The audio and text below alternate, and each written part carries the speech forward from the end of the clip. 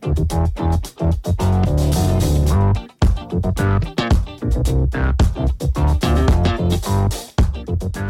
folks, and welcome to the Daily Ratings Podcast. It's a show where each week we sit down with Vincent Daly to get his thoughts on the latest movies he's been watching, both older films and new releases. And don't worry, there's no spoilers. Vince will give a brief review of the movie, share some thoughts, and of course, then rate the film. The Daily Ratings are always fair, honest, and most importantly, they're consistent. On today's show, Vince will be rating and reviewing Hard 8, Boogie Nights, Magnolia, Punch Drunk Love, and newly released Licorice Pizza, all directed by Paul Thomas Anderson. So stay tuned and enjoy the show.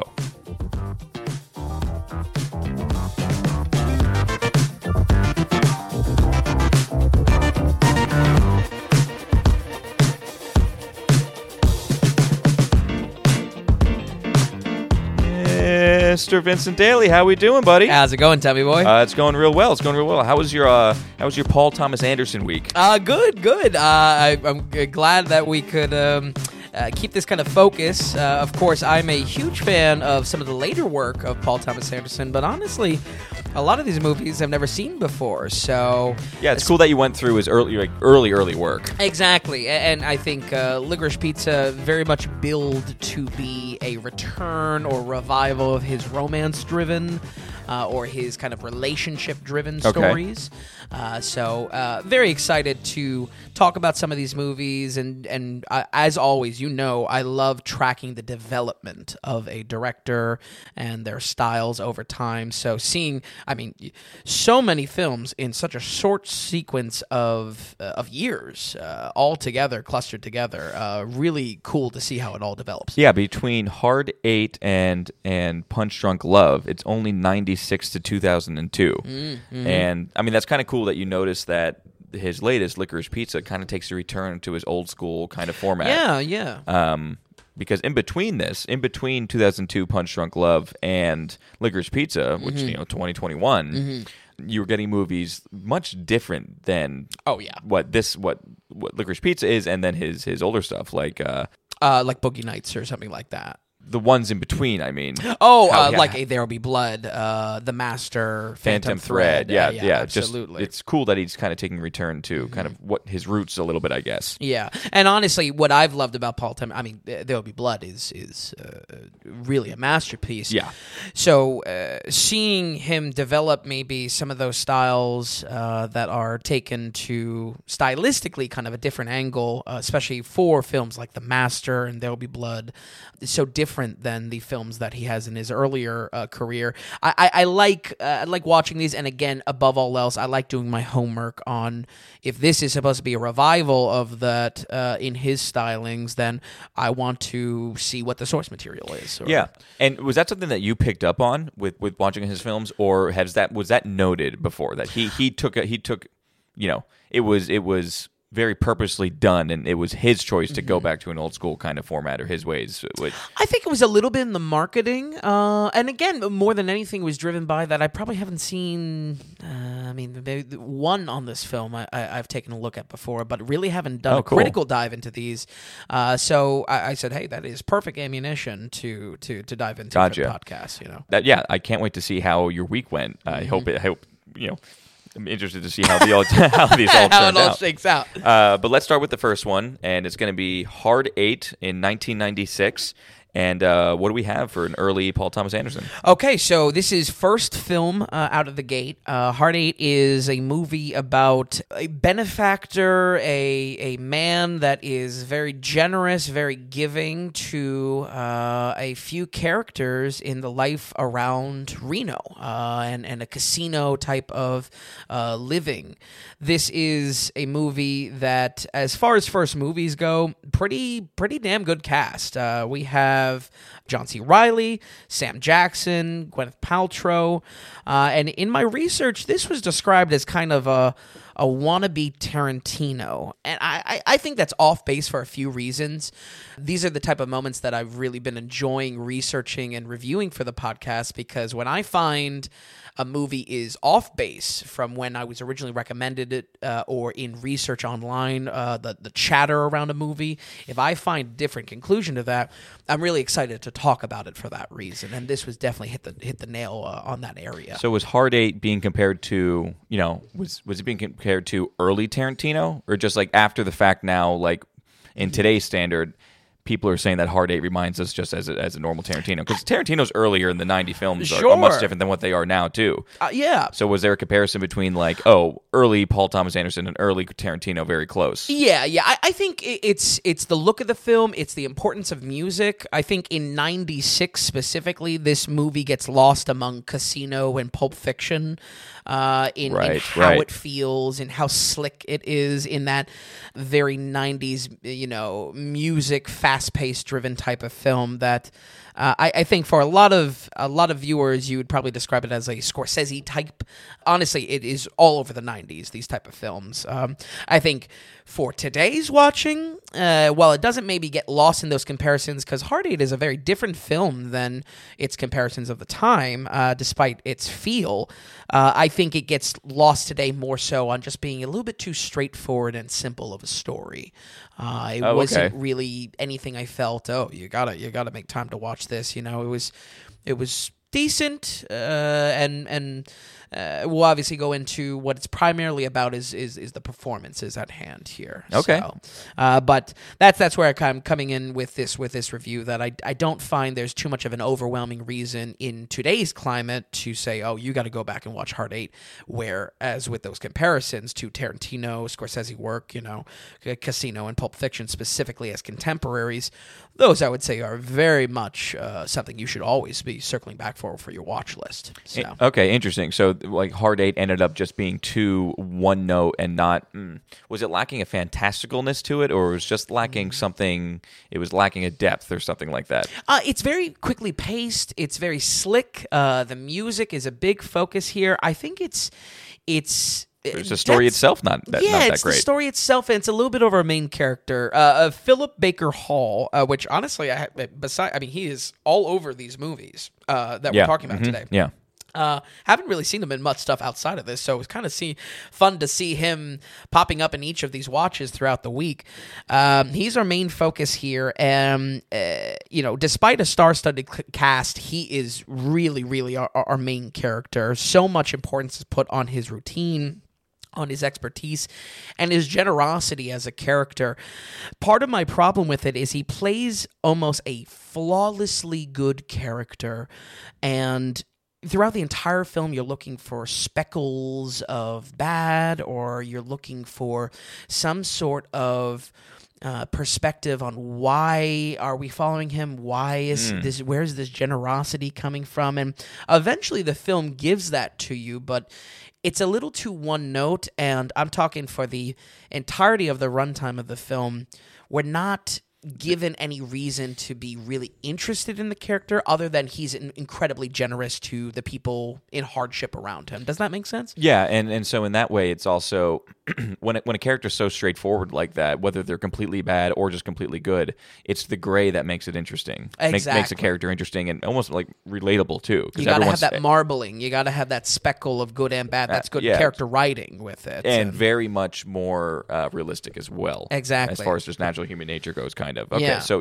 he's lacking just a morally gray character. Yeah, for most of the film. He's flawlessly good, and eventually the film does get into, especially in the third act, why he is acting in his way, and we finally get explanation about it. But there are even solo moments that he's on screen that nothing is given to it, and it's just a hard hook. I had a hard time wondering why we were so invested in this character, other than him doing very generous things for the people around him.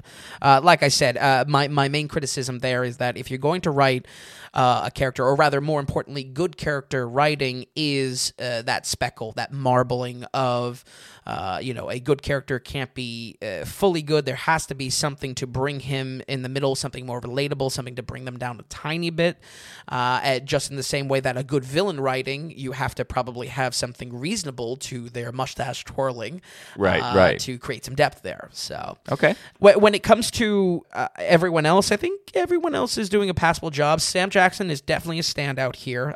He's given a lot of cool moments on screen. Okay. I wonder if that's why people it's just like, oh, classic Tarantino or something like that, just because you get Sam Jackson in there. The casino vibe, the music, certainly, that's where those comparisons come from, for sure.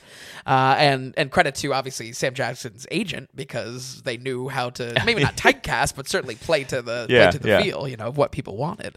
He sold it well, though, Sam Jackson. Absolutely. He's in the right role. Rule of cool is right here. And he's cool as ice in it. Definitely not a full antagonist. The antagonist of this, or the conflict in this film is a little weak, but Sam Jackson is more of like an agitator. He plays almost part of the slippery slope of how things come about in this film.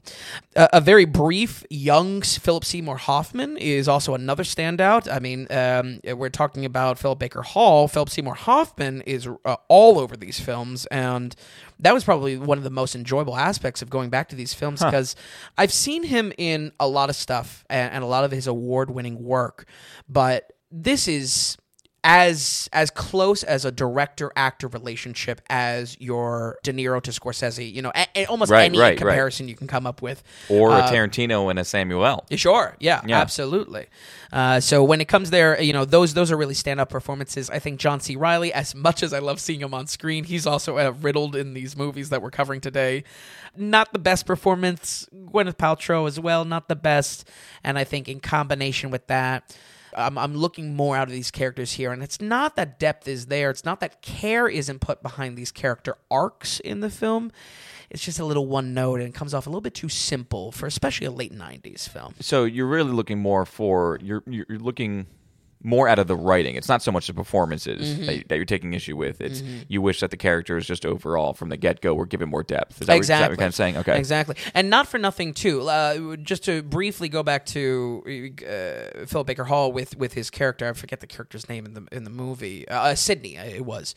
There are moments given to solo time on screen that could have easily been backstory, could have easily been a glimpse of why are we following this character. Instead, it's real estate in the film for soundtrack, for cool casino shots. And it's not exactly bad, but it doesn't give the depth that I want out of this story. And for that reason, I mean, that's really kind of what wraps me into this overall feeling, excuse the pun, but for a casino movie, there is very little stakes here. The conflict is just comes a little too late and just a little too straightforward. There's not enough of a hook by the time that the hook comes, and that hook is just way too late. The style of the film is there, and certainly if you are in love with any kind of casino movie as a subject matter, I think the package that this is wrapped up in is a very cool wrapping, but overall this film comes off a bit weak because of how quickly the conflict is resolved and how little insight we give into the characters of why this is the conflict, why are we following them. Okay. With that said, we are going to go ahead and give Hard 8 a 49. Oh, wow, 49, okay. Middle of the road. Yeah, so really, not much to... You walked away from this not impressed and not highly disappointed. No, I lukewarm just because, again, it was, I don't know, I don't want to say too shallow of experience, but again, it just goes back to that but I think that would sum it up pretty well as well. Yeah. And honestly, it's like, okay, it makes sense. His kind of first film, first big feature film, it kind of makes sense, Exactly. Okay, so let's keep it going here. And very surprisingly, like I said, Hard 8 came out in 1996. We're 1 year later, 1997, and that's when we have Boogie Nights comes out. Wow. And what do we have with Boogie Nights? Man, a surprise from me. I loved this film. This is a fairly infamous film for the starting point for Mark Wahlberg. A lot of ensemble cast. Again, we have John C. Reilly, Philip Seymour Hoffman, Burt Reynolds as a phenomenal role in this, and a lot of usual offenders or usual cast to PTA's films. This is a movie about the porn industry in 1977, and has just, one hell of an opening shot and sequence. The first sequence shows us all of our main characters, pretty much all of them. Damn near close to all the characters we're going to follow. And the film is so strategically set up in that way because we basically get introduced to this family, this ensemble cast, and then we follow them and develop with them over a good 7 years. And it was so strategic. It's really, how I wrap up my feeling with this film is that it knows what it wants to achieve and it executes it so incredibly well. Wow, okay. A really, really phenomenal film. And I was almost in disbelief of how I've never seen this film. Of course, I know a little bit. I love it. I love the fact that you didn't see it and got to watch it fresh eyes for this. Exactly, and loved it this much, Yeah, too. That's awesome. It was really a phenomenal time. So he had you on the hook that first scene. You were just you were like, okay, I'm along for the ride. Exactly, take me on it. Yeah, and it's done in a very Spielberg Warner, Scorsese kind of bar scene introduction, and I think this film gets compared a lot again in the midst of that late '90s music driven, cool look to it.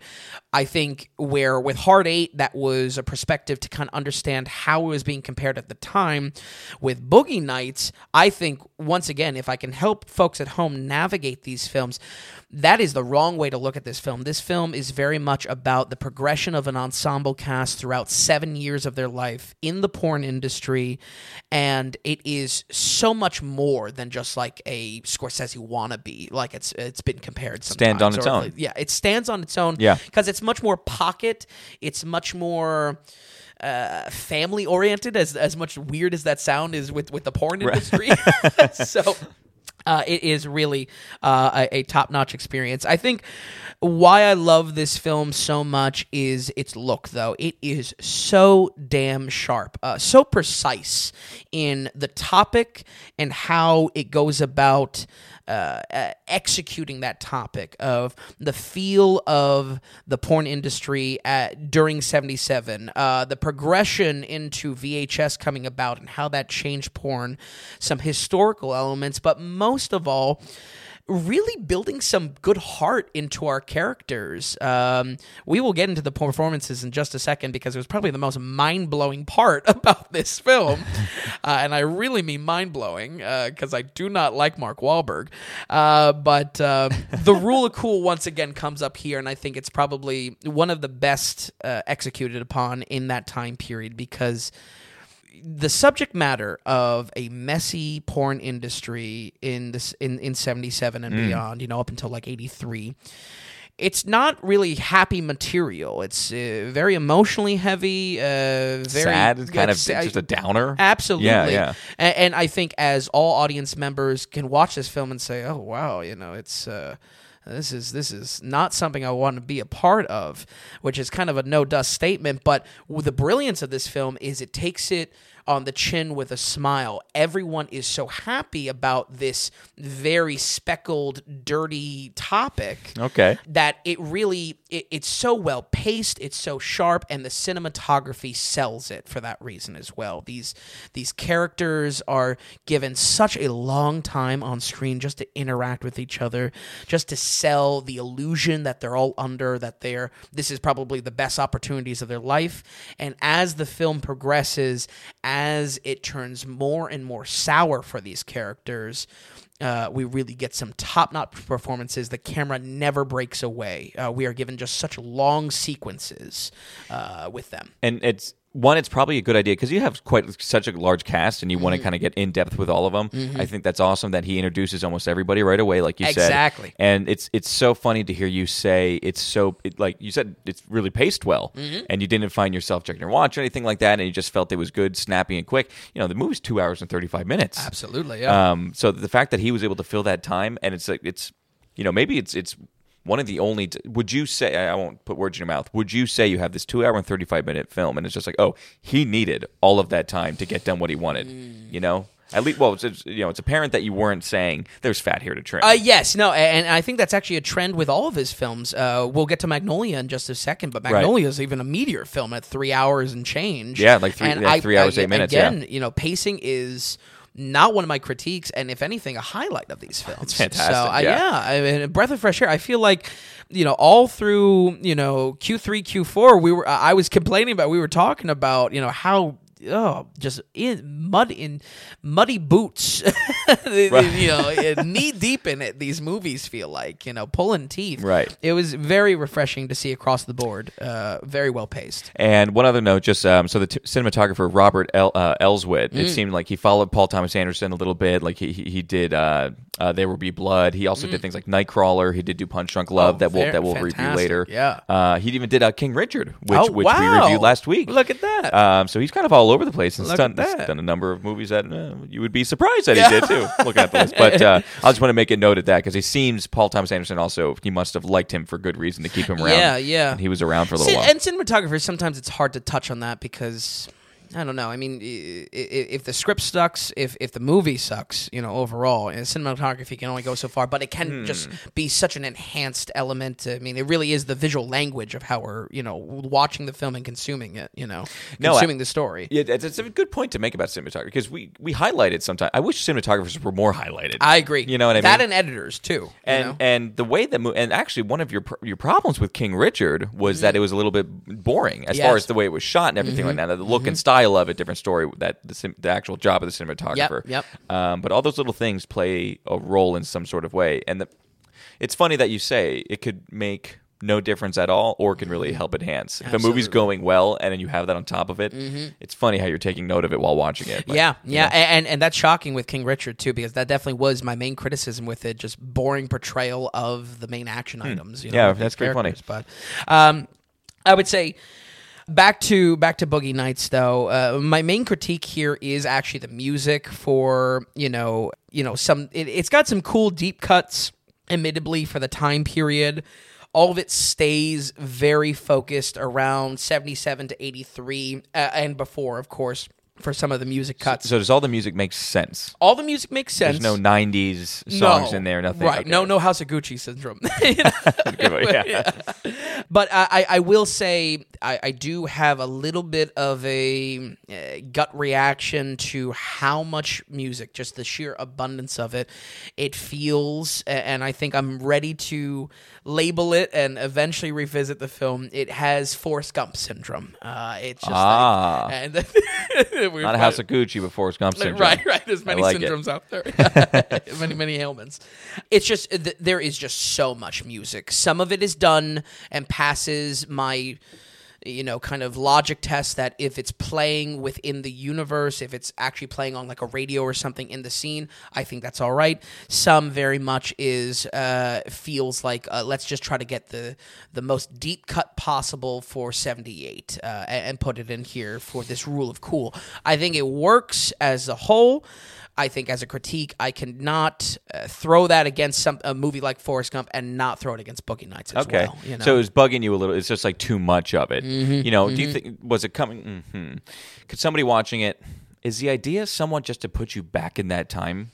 Yeah, but I think that's so shallow. Like I think it's lazy. You have brought it up with Forrest Gump. Where it seems there's a laziness that it comes across. Yeah, it's which almost I like don't necessarily disagree. Yeah, if I'm gonna if you're gonna put the year on screen on text, it's gonna be at the bottom. Why do you need to sell me on this idea of music playing? If anything, it's at that point it's like, all right, well, so no, it wasn't feeling provoking. You were just like, when a song kicks on, like to start a scene off, to get you in a mood or something like that. that, where House of Gucci kind of dropped the ball on that. Right. Was it working on that level, where it's just like getting you ready for this quick scene or this snappy scene a coming little up? bit, So because like I said, there are some serious deep cuts. I mean, it's kind of a very cool soundtrack for how much it's not the usual affair of this type of music. But like I said, I mean, if there's going to be a line that blurs with calling this a very music-driven late 90s film, a Scorsese type, a Tarantino type, this film doesn't escape that just because the music is just so much. I mean, it's a lot, huh? Scenes go from song to song to song. And It's very much our complaint with Cruella. Yeah, if I want to be even more savage, it's complete with Suicide Squad. You know? Oh, yeah. The first one, that is. The OG. Yeah, it's a different story. Yeah. But that's overall where the critique lies, is just I feel like the soundtrack was a little heavy-handed, and especially when the small areas where the score actually steps in, and it's selling the idea of, wow, these people think this is the best thing that's happened to them, but it's a very soured, very terrible reality that they actually live in. It's such a standout. I would just want it toned back a little bit. That's okay. pretty I much think that's where a the fair criticism lies. But Mark Wahlberg, how is he this good? He's good in things. We're going to have to give him more of a watch. We are. He is phenomenal. The whole cast as this ensemble, dysfunctional, pornographic family, it works so surprisingly well. Almost comes off in the same type of heartwarming way that early Wes Anderson works almost work. No one is really a huge standout. Everyone's doing a great job, and it works together because they are working together as this kind of family unit. And yeah, they parts of it they separate. They have their own interests in their lives, but the way the film follows the same cast, the same faces that are introduced in that opening sequence over about 7-year period, it just evolves so well and so expertly paced for that reason. Just a question. So it follows a 7-year period. Were they aging the characters through makeup at all, or 7 years enough time where you didn't really notice? Because you had some young characters, like a young Mark Wahlberg. But it was related more so with kind of their descent, not necessarily aging. Obviously there's got to be drugs involved, right? So there was a conscious physical difference as the movie progressed. I think so. Okay, I was just something I was thinking of. I would maybe want to go back and check that. I don't know if it was that intense, but I think what balances here is when I think of Burt Reynolds' character, who's old already. There wasn't a huge effort to make him look even older or anything. Right. That. But Mark Wahlberg was 7 years. It's good that you weren't sitting there and being just like, "Oh, it's still looking pretty good for 7 years later, Mark." Right. At least you weren't saying that, basically. Yeah, exactly. Yeah.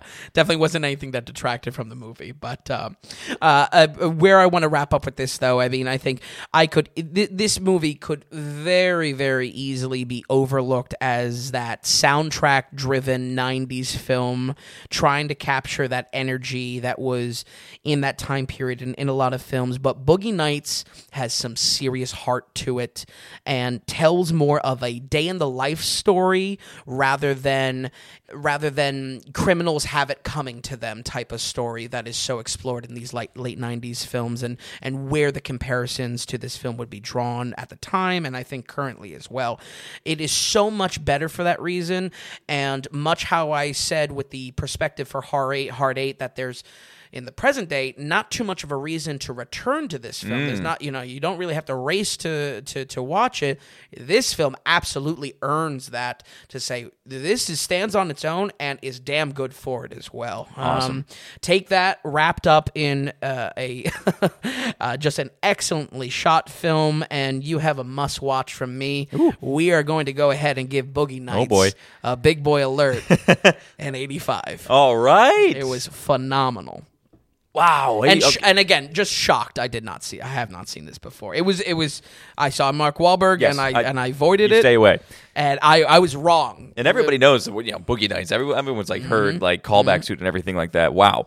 Yeah, I'm shocked you haven't seen it. I'm shocked it's an 85. That's awesome. That's fantastic. So much of a fun watch. Obviously very raunchy, but maybe not something you sit down with your parents. Right. But what a turnaround, by the way, too. Like again, 1 year. Hard Eight came out in '96. Boogie Nights came out in '97, and just to have like these very, very different films.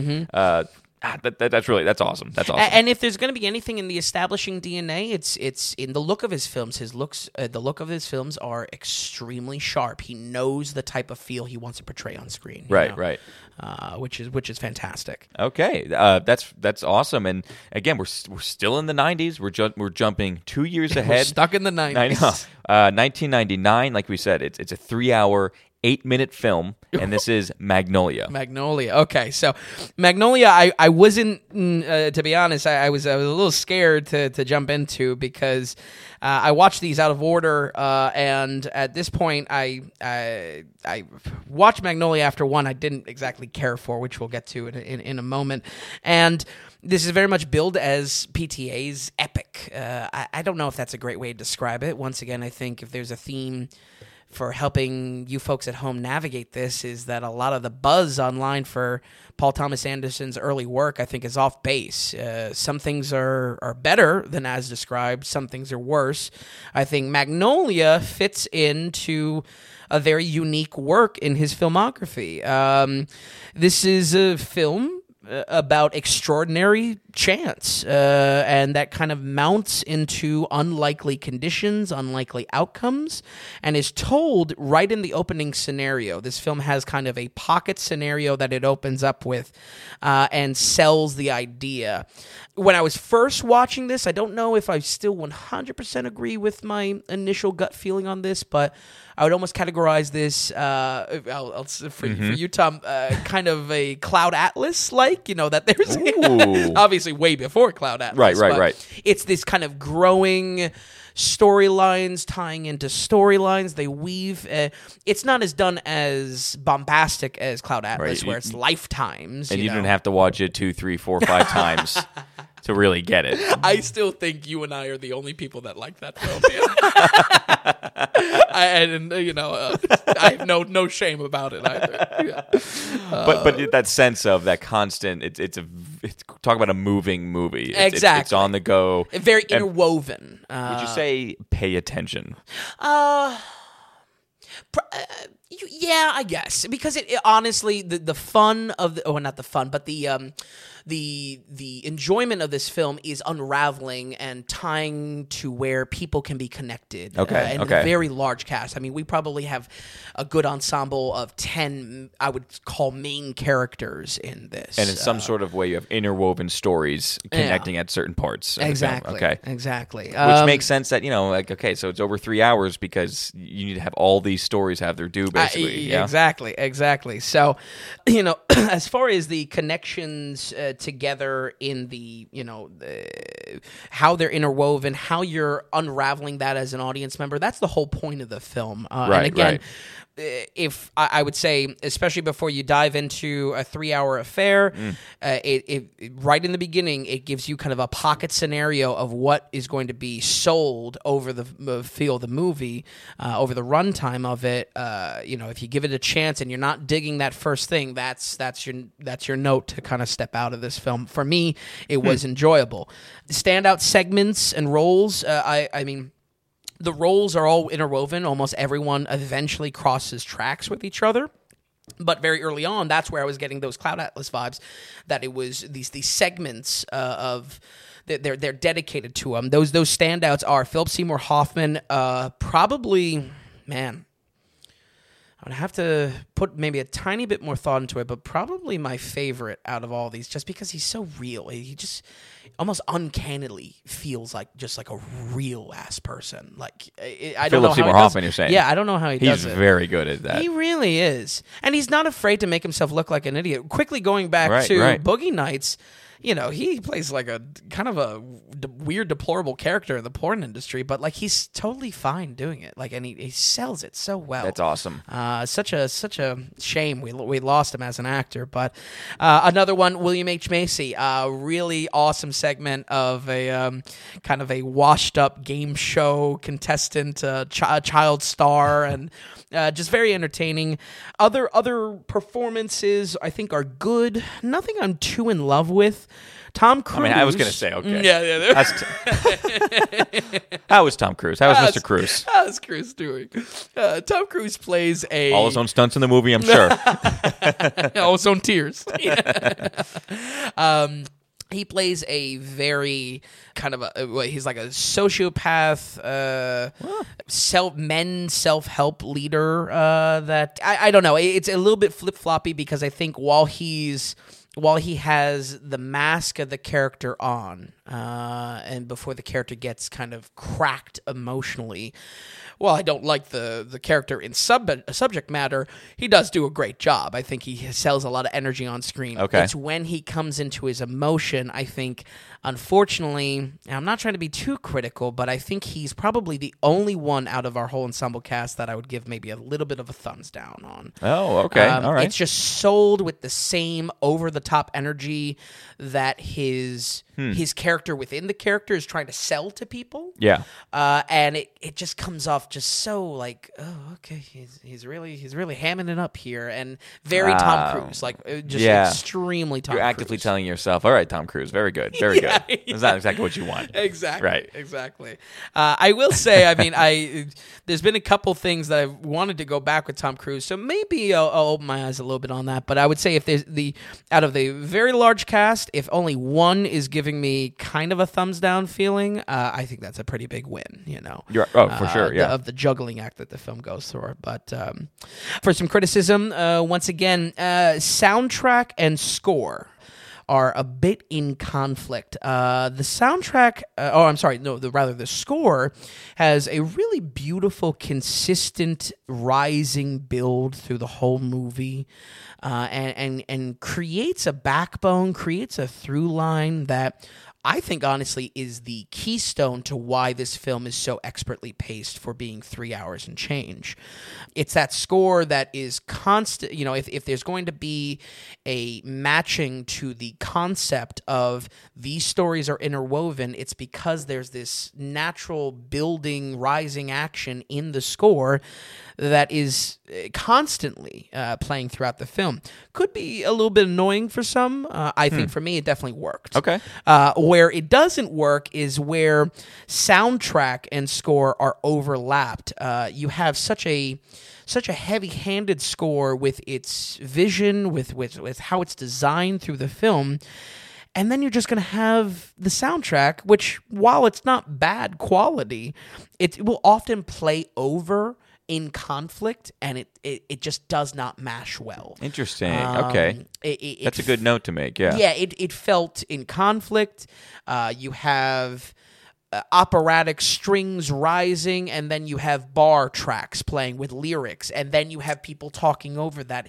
It just... It's a little messy. It did not mesh well. It was poorly mashed together. Okay. And I think it's a shame because I think if I was to blame one of the sides there, it's definitely the soundtrack side, and on its own, the score, I think, is very purposeful. But just definitely something to note because, as always, sound design, I think, is just as important of how this film is shot, how the story is layered. Absolutely, know, it's the palatability. It's how we're digesting it. So, but yeah, as far as the differences between the storylines, while at first they may seem very disjointed, I mean, we have everything from a game show host tying into the network CEO, tying into his hospice nurse, then tying into his son. You know, it's very...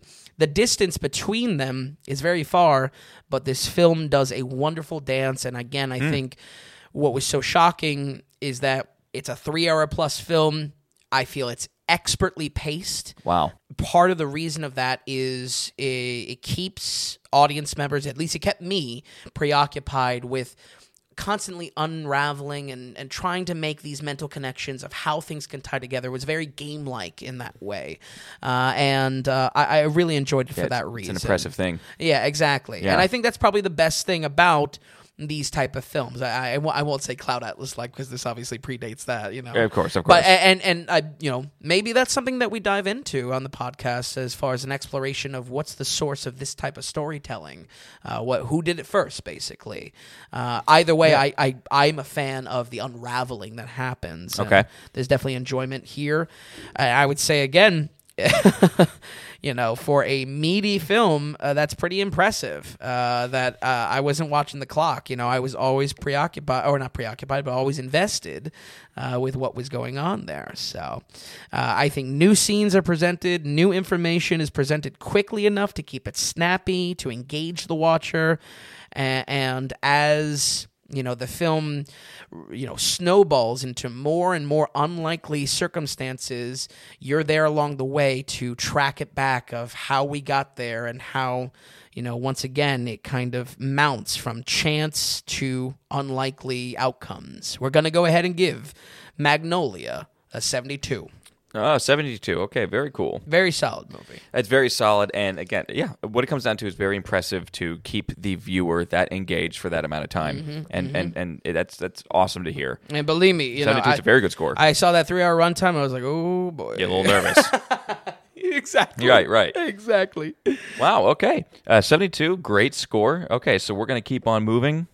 We have his next film. We were in 2002, his biggest gap yet of 3 years. And we have Adam Sandler on deck. This is Punch Drunk Love. Yes, a film that I was aware of, and this was a film that I've seen parts of because it's such a odd role for Adam Sandler.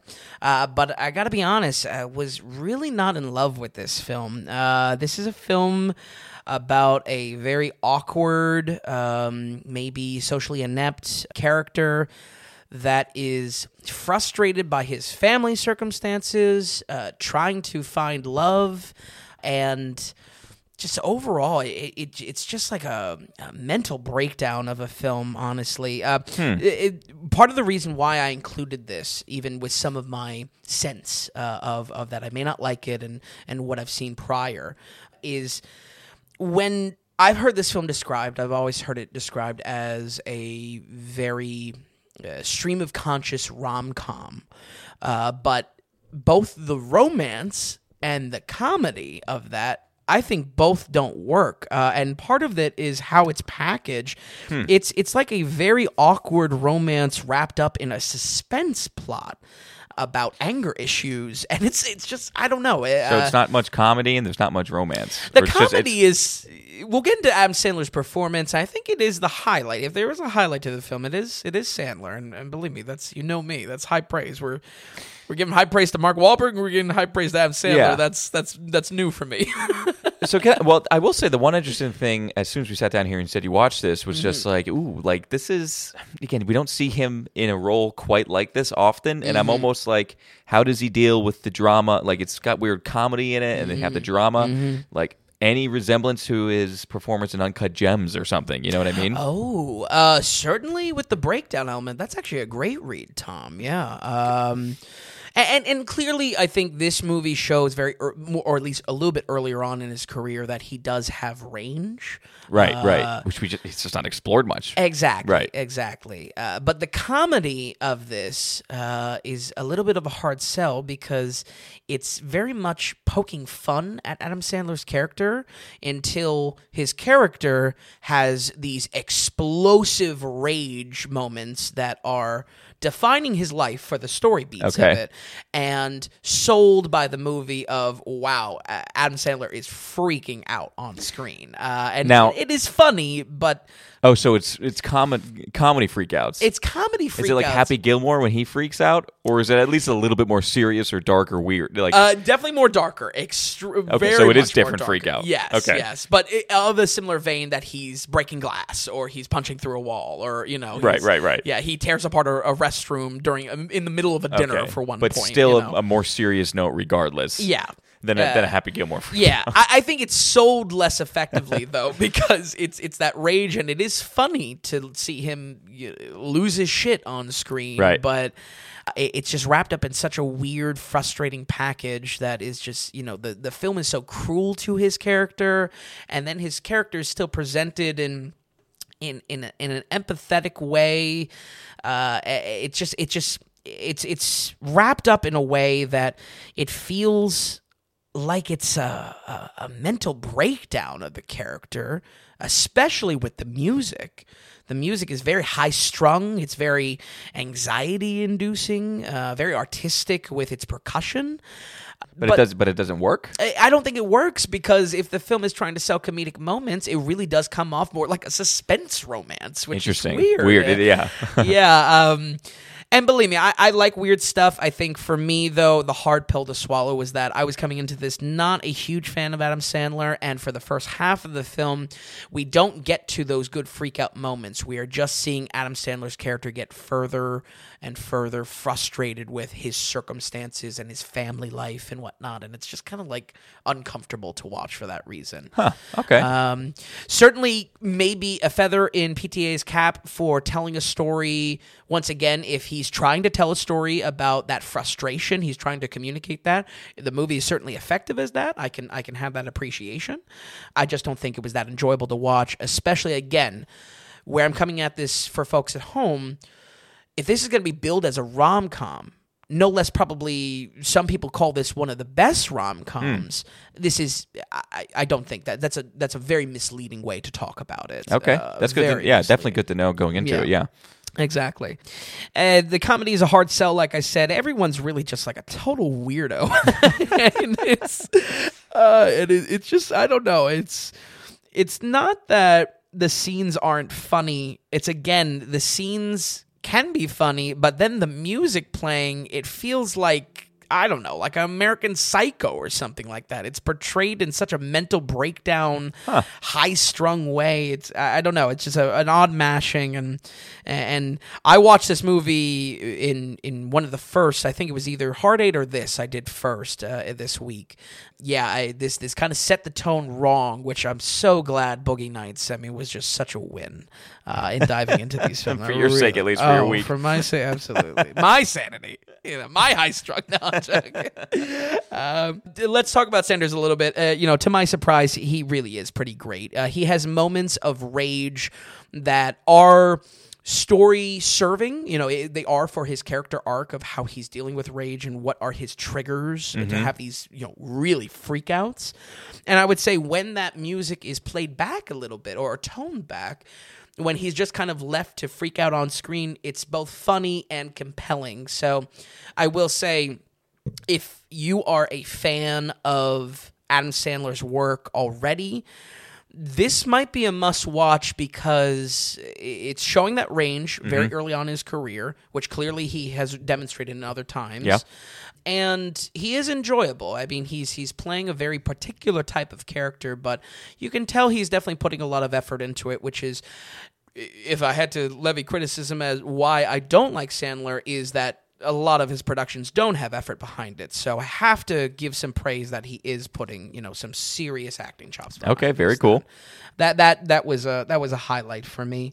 Other than that, though, other than this being possibly a boundary-breaking role for his acting career, I really don't feel there's much to rave about with this film.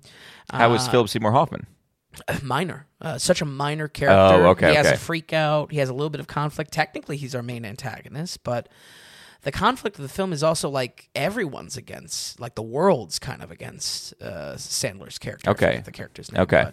But, so he's just one of many things frustrating him and driving him to this rage. And for that reason, because of that focus is always all angles inwards towards Adam Sandler's character, so much, I would say almost sole focus is on his character and not much on supporting cast. It really is his show Okay. here. So, and that's why, I want to make sure to focus on that for what this film is about. And very similarly, like with what I was kind of wrapping up on, if this film is going to be seen as a boundary-breaking role for him, fantastic. I mean, that's something to watch. For me, though, I don't feel there's a lot to rave about with that, and and again, that's a little bit some of my bias, a little bit some of my predisposition that I wasn't exactly craving to see him push his acting chops farther, and I definitely wasn't invested in the story for a couple different reasons of how it was presented to me.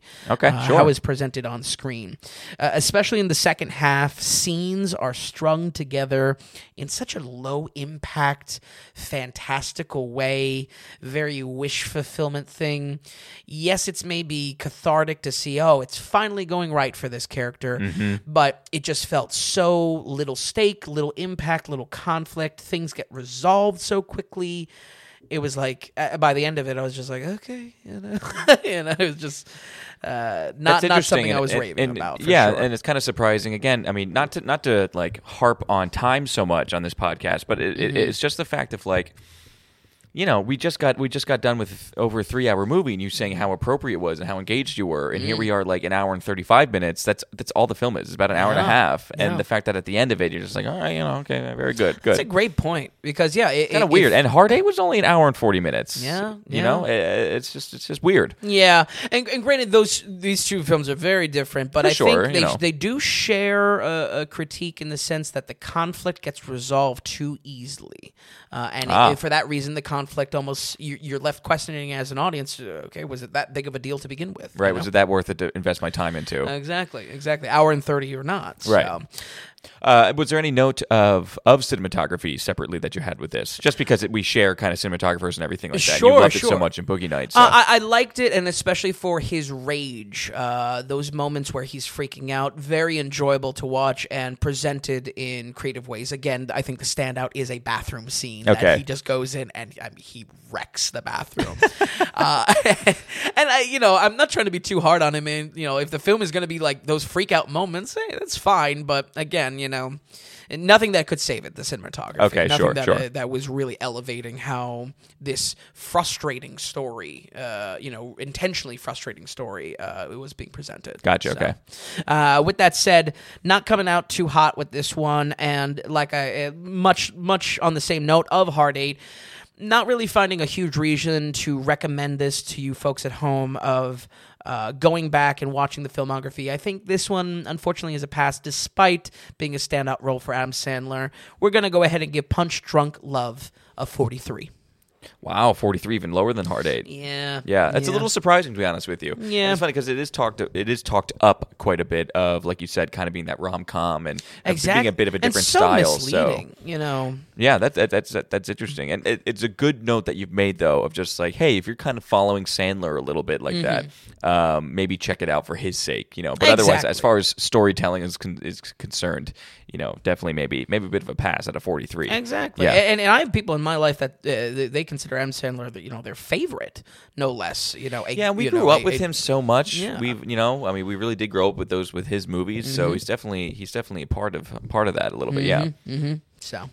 Okay, all right. Well, very good, Ben. So those were our 4 older films before we get on to our newly released kind of in theaters films. Again, we just want to take a time here and thank you producers who help produce this show. Vin and I host the show.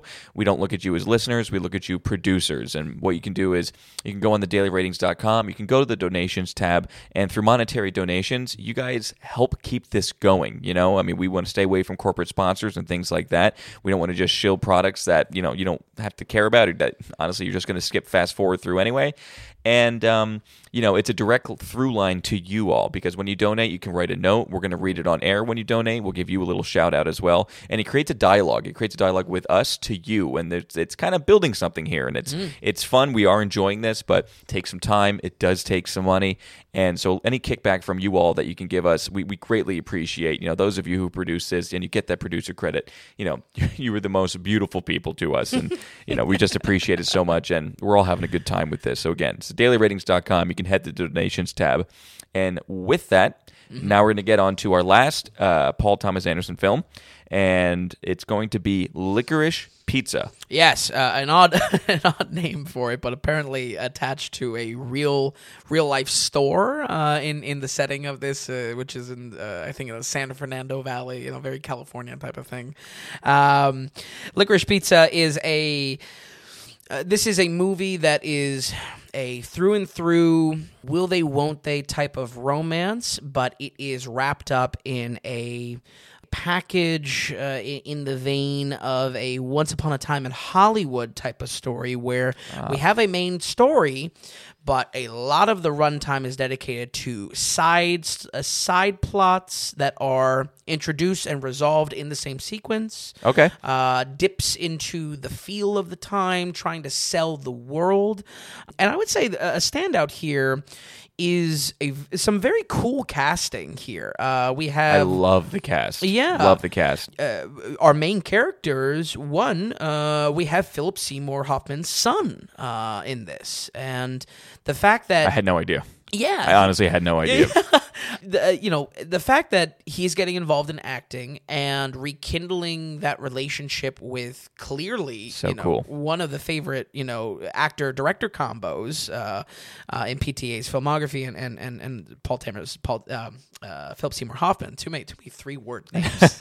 Just really fill a bigger hall. It's too much work. Lay it off. Cut one down. Trim the fat from me. I think it was very cool, and that as well. He's very charismatic on screen. I would like to see. I'm gonna kind of hold some of my praise because I would like to see what he will do with his career if he has the range of his father and the true fearlessness to play any type of character. Embarrassing, awkward, cool, or not. Yeah. I think there's some promising start. Also, our main actress. I'm forgetting her name. Alana Haim. Yes, I believe I think it's Haim. Yeah, a rookie star as well. But her family, including many sisters, are cast within the film. Her father is cool. actually in the film. So there's some really cool casting ideas here, and very enjoyable because it's sold very well. The dialogue works so well, and I think that's two sides of the main of the same coin. That the dialogue works well because of a very sharp script, but also because of a very natural approach to how these lines are delivered. And I think that lies in some really sharp casting on this film's part. I can't wait to hear how Philip Seymour Hoffman's son was. How did he... I don't know, how did he keep the torch going? Yeah, well, I mean, he's very young, and this film has a topic of... will they, won't they? Kind of a taboo love. Philip Seymour Hoffman's son, what is his name actually? Cooper Hoffman. There we go. If he's gonna survive on his own, we should probably start giving him some praise. Yeah. His own name. It's not on leash. I think it's a little bit hard because he is playing a very young character, a very kite in the wind type of character, just going from pleasure to pleasure, and then he is contrasted by our main female lead, who is kind of an antagonist, but probably most controversial about this film. She is 25. It's actually alluded that she's maybe as old as 28 in the film, and he's only 15. So we have a little bit of an odd pill to swallow for this film. Very much of a call me by your name type situation, yeah. And I think I don't know for sure at the time of recording this, but I think there could be some flack put towards this film for that reason. I think why I'm leading this criticism or spotlighting what could be potential there for me specifically in watching this film.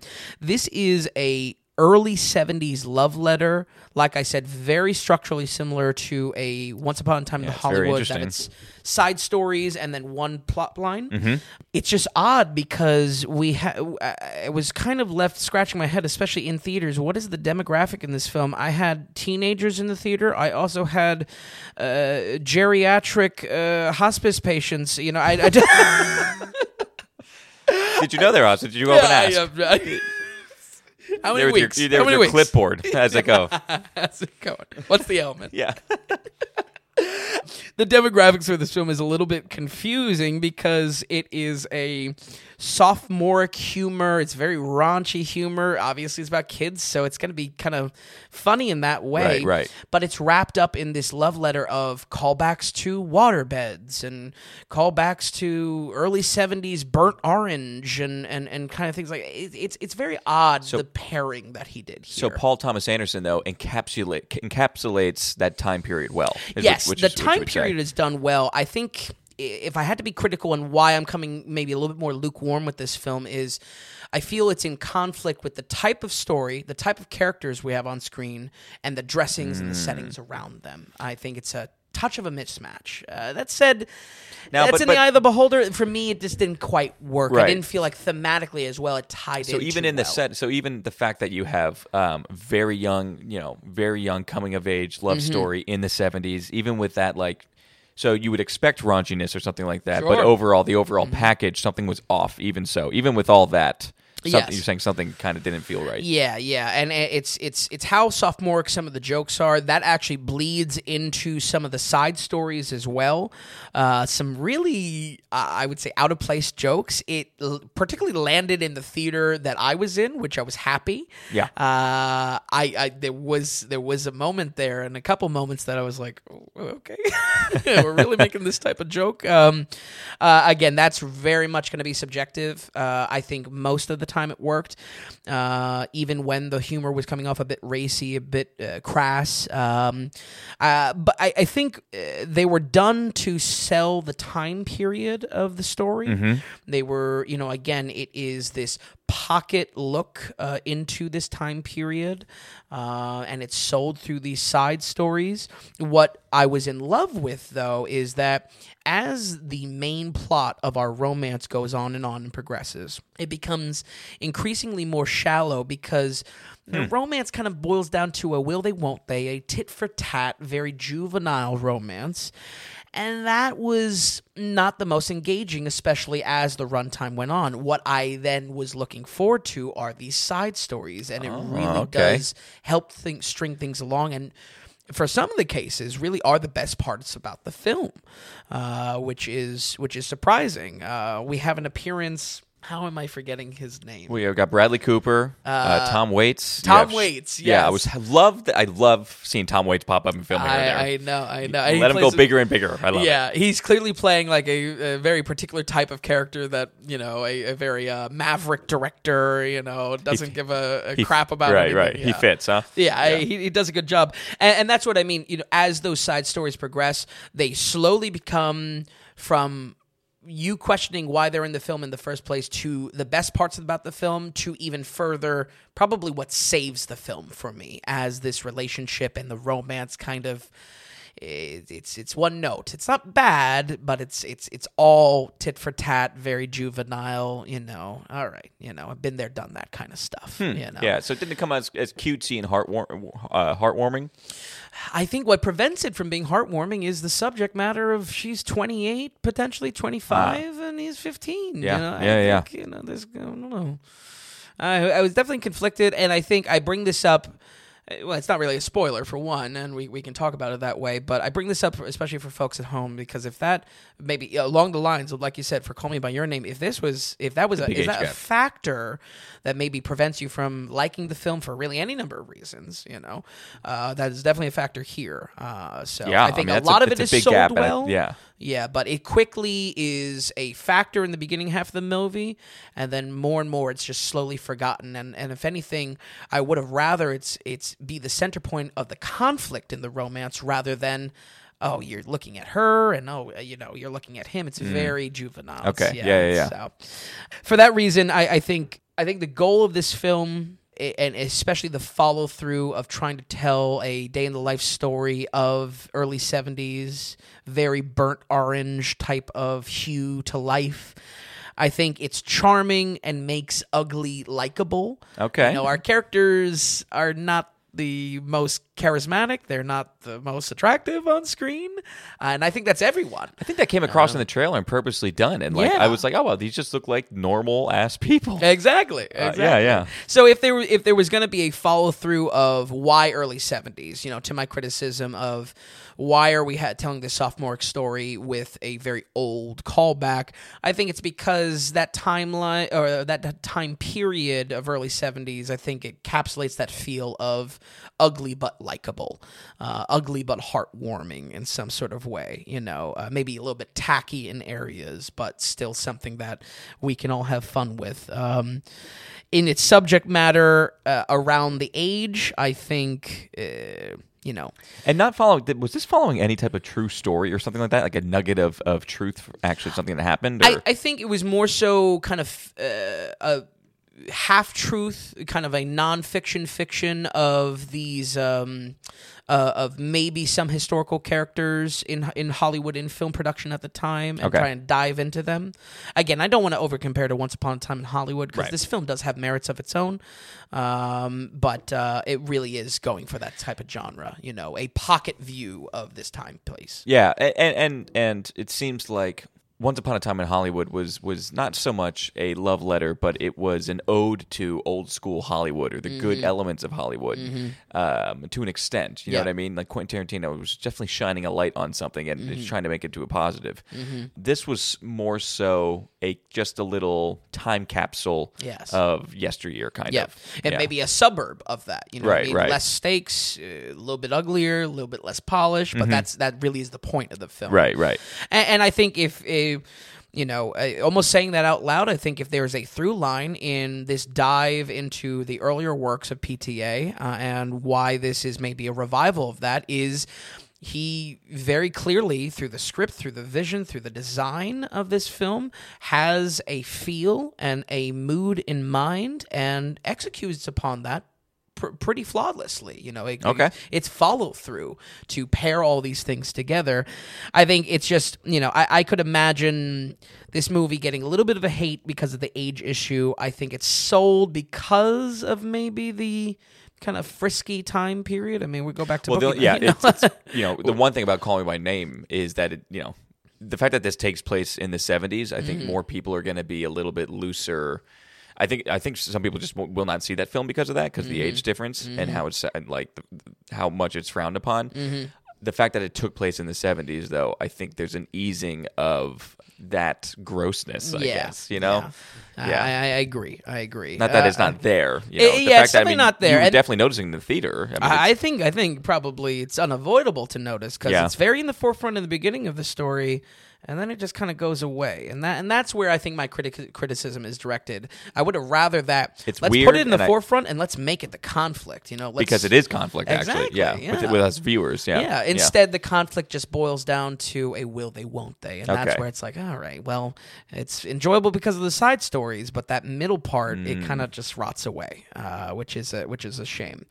And I think if you're going to keep my attention in a modern film, it has to have, especially if that main through line is going to be about the romance, there's got to be something fresh done with the romance. And there are fresh aspects, and you can say, well, it's a progression through the time period, and these side stories give more than just a spotlight to cool little side characters. They are spotlights to our main characters as well, and the situations that they're put into. I just think it just didn't hold up, and if anything, my compass for that is very much that these side stories quickly became a distraction from what I cared about in the main plot line to something that I very quickly thought was saving this film from being kind of bad, honestly. Wow. Okay. Or at least generic. Sure. But with that said, thank God there is a sharp script. I think there's a lot of praise to the casting here. And I mean, I'm not one to talk about casting too much. I mean, there's really a highlight here. The sharp script, the way the dialogue is driven through the film, once again, pacing a very big highlight, and these side stories are what's keeping this film in a positive light for me. We're going to go ahead and give Licorice Pizza a 66.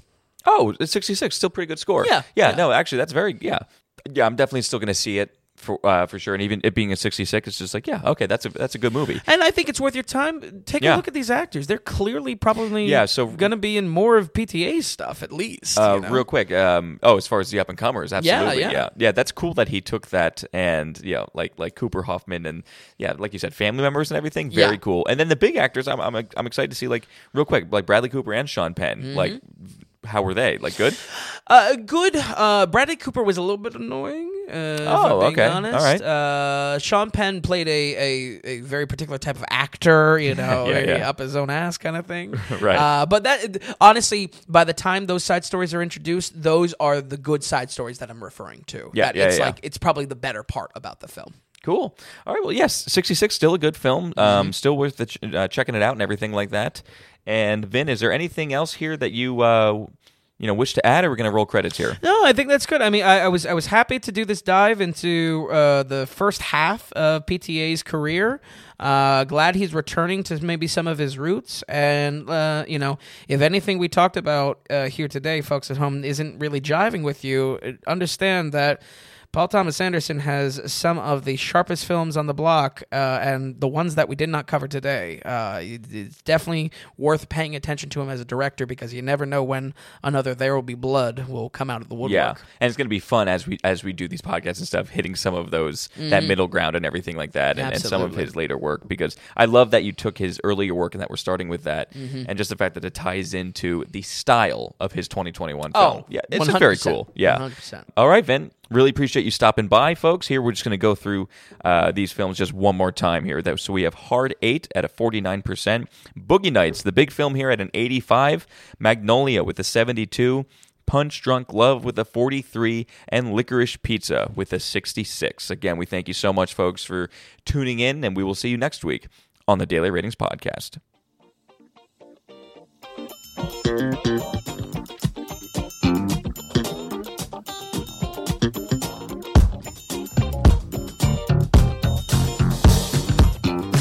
If you enjoyed the podcast, if you would, give us a good rating, or tell a friend about us. If you're wondering if a film is worth a watch, or if you'd just like to see more movie ratings from Vince, be sure to stop by thedailyratings.com, where we have our ever-expanding catalog of films. Also, if you found value in the podcast or our site, become a producer and go to the Donations tab on thedailyratings.com. You can donate whatever amount of value you feel you received from our product. You'll get a producer mention on the next podcast episode, too. We're looking to build this into something large and great, but also be independent from those corporate sponsors. So we greatly appreciate any support from you all. So thanks so much, and we'll see you next time on the Daily Ratings Podcast.